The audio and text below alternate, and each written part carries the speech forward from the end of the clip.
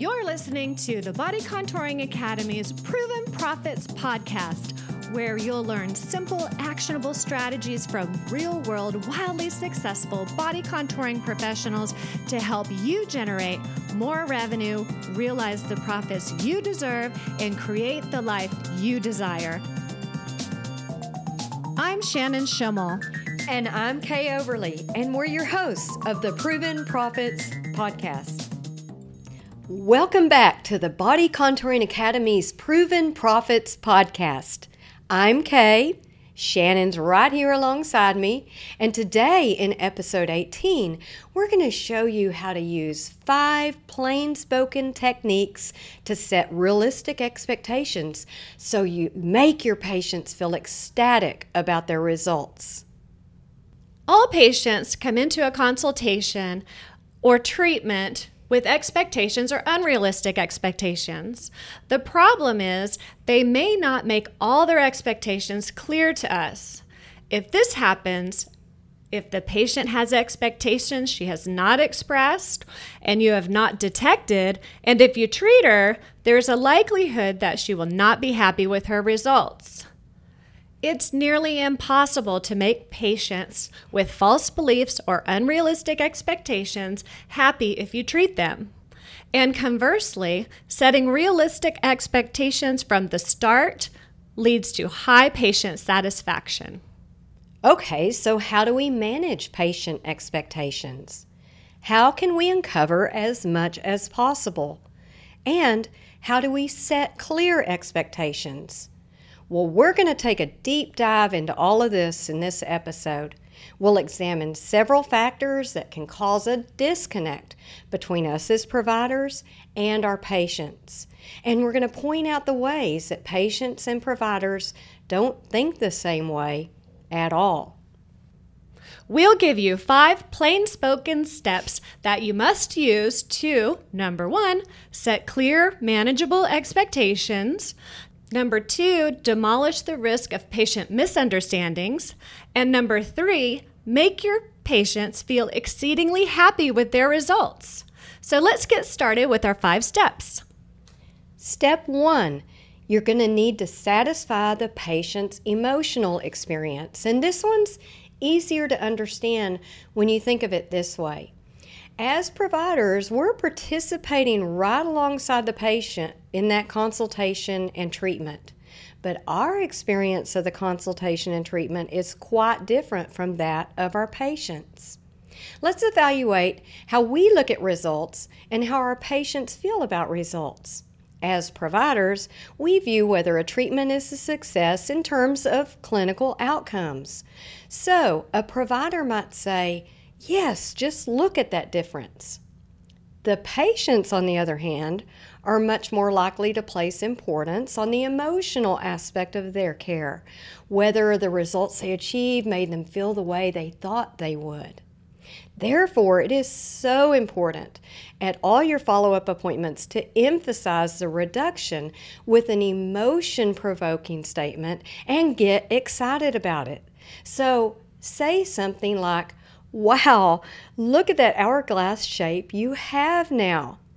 That's much better than, "Wow, look at that difference," right? So with this statement, the patient's going to share your enthusiasm, and then she'll feel really good about herself and be thrilled with her results. Step 2, avoid information overload. This one can be a biggie. As providers, we know body contouring like the back of our hand, but patients don't. In fact, many patients may even come in to see you full of misinformation. When you think about everything we discuss and cover during a consultation and treatment, it's a wonder patients understand as much as they do. You do need to provide the patient with a thorough understanding of the treatment and break it up when you can. Number 1, to avoid overloading the patient with too much information at once, provide a depth of information on your website. Ask the patient to review this information prior to her appointment. And number 2, you can also drip information by email to the patient before the appointment or even after the appointment. So send the patient emails on the days leading up to her appointments and perhaps following her appointments. You'll be sure to set manageable expectations when you're providing the information to the patient and the patient actually digests that information. Step 3, use lay communication. So, have you ever been guilty of something like this? You're talking to a patient and you start off saying, "So, with the laser lipolysis, the membranes of your adipocytes are damaged, leading to the initiation of apoptosis." They're like, "Say what?" Let's translate in lay terms. With SculpSure, the laser destroys your fat cells and causes fat cell death. Your reduction is permanent. That's much better, right?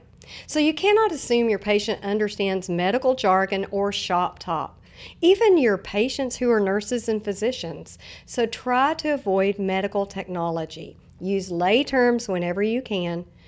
And another thing, remember that every patient is different and tailor your discussion to fit that particular patient. You can see you cannot set expectations if the patient doesn't understand what you're saying, so make sure they do with the language you use. Step 4 is check the patient's understanding.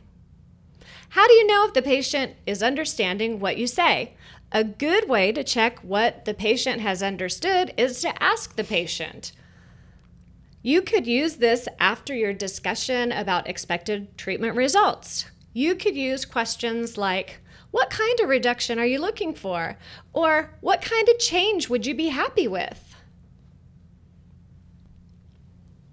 Also, give the patient plenty of opportunities to ask questions. You can learn a lot from the questions asked. Step 5, show empathy. We've talked about empathy before, and you can be sure we'll talk about it again because it's a critical behavior that all providers need to perfect. Research has shown that effective communication between providers and patients significantly improves patient outcomes and the patient's perception of their outcomes. So, in your communication, use your patient's name, give the patient time to process the information you discuss.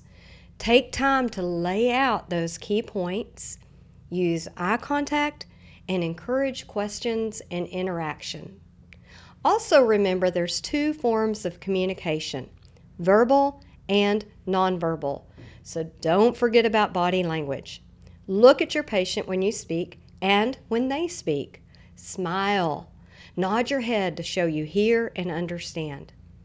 When providers show empathy, patients feel much more free to open up, and you'll elicit more information about their expectations. Put these 5 steps into practice now, and you'll consistently set realistic expectations for your patients. Take each of these 5 steps and come up with a plan to make it a part of your team's process. Then start using it as soon as possible so you can be sure every one of your patients feels happy with their results. But what happens when some patients are unhappy, even though you did everything right? Could it be there are some patients you shouldn't treat?